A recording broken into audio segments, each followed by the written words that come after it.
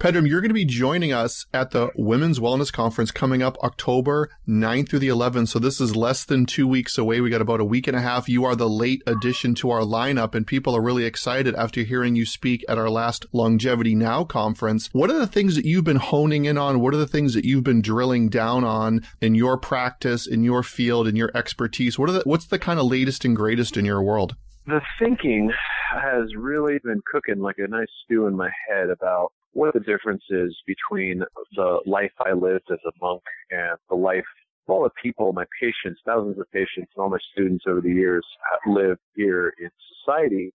And the challenge is trying to really kind of bridge that gap between the ascetic and the householder.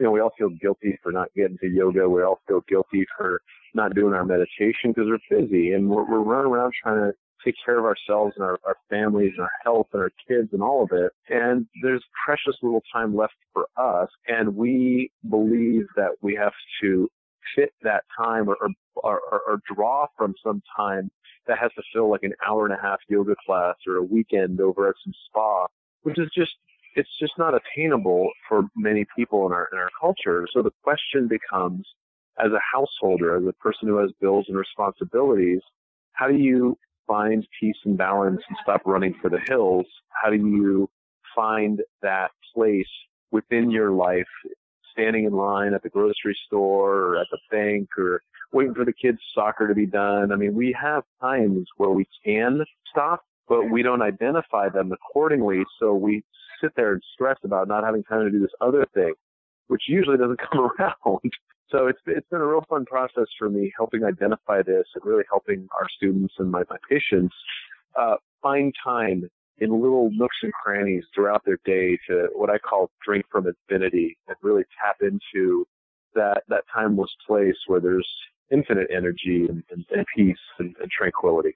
And how do you see this sort of dilemma affecting people's health? I know that, when people are sort of running the rat race, as it were, there's a lot of health things that start to creep in that's being caused by this kind of way of living, way of life, or this lifestyle dilemma. What are some of the health issues that you see creeping in? What are some of the main things to watch out for? Yeah, well, we all borrow from energy to get through today. And so what happens is if I need to get it done, if I need to get through X, Y, or Z, and I don't feel it, I don't have the energy, I'm just going to drink some coffee, or I'm going to borrow energy from tomorrow to push through today because the show must go on. And, that works until your 30s for most people, and then that system starts to crash, and, you start to hit your overdraft limits, and, the body's not happy with it. So one of the fundamental premises of kind of the urban monk work that I've been doing, finding how to change your diet so that you can keep your blood sugar stable so you don't need to take stimulants all the time, and then hack your day so that you're not sitting around and you're constantly moving, because you know what? I get more than an hour of exercise every day at the office just by building that in, instead of thinking I'm going to get to the gym at the end of the day when my kids are hungry and, time's already crunching. So really looking at how to build movement and kind of blood sugar stability into the day so stress doesn't overwhelm you.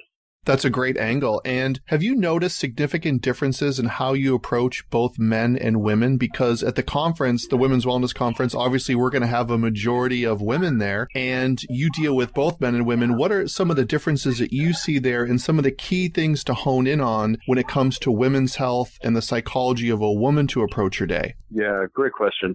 So men will keep banging until their heart stops, or, someone will tell them that they're going to die, and then they kind of fall apart. But in my experience, haven't been as good at multitasking. They're very, very kind of single track, laser-like, and yet a little too much that way. I got to say, women are miraculous beings.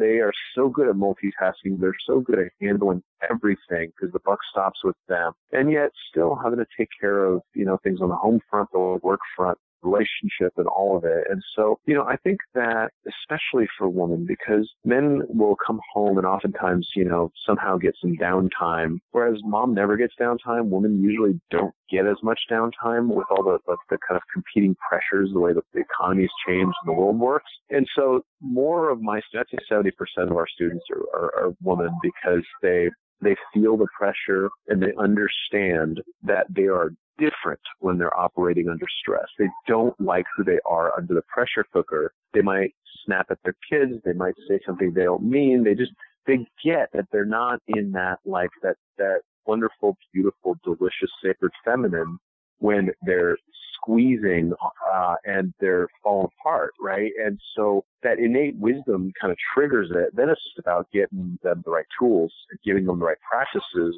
from, thousands of years of monastery training to say, look, try this and do this when this happens, instead of panic and freak out and lose your way. And I found it to be really helpful. I found it to be a significant improvement in people's lives, and our students agree.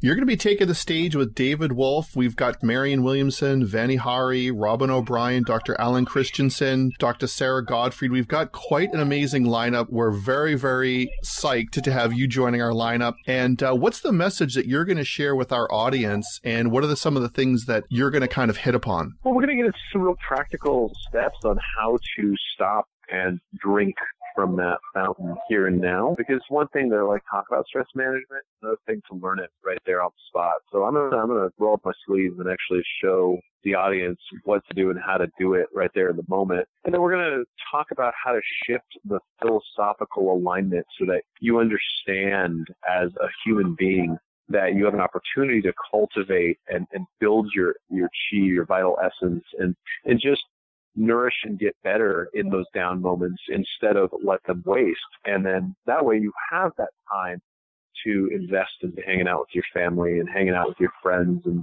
it's just the time is precious, and our ability to maximize our health and our psychological impact with the time that we have in the in-between notes is really where it's at. So that's what we're going to go over. I'm happy to, a lot of these people are very good friends of mine. I'm happy to share a stage with them. So it's always a good time. All right. Awesome. So we look forward to hearing you and seeing you October 9th to the 11th. If you haven't got your ticket yet, there are still tickets available. We are approaching sellout capacity. So visit Women's Wellness Conference website, www.womenswellnessconference.com. Pick up your ticket today. Join host David Wolf, Pedram Shojai. This has been an amazing conversation. We really look forward to hearing your message at the upcoming conference. I'm excited. Looking forward to it.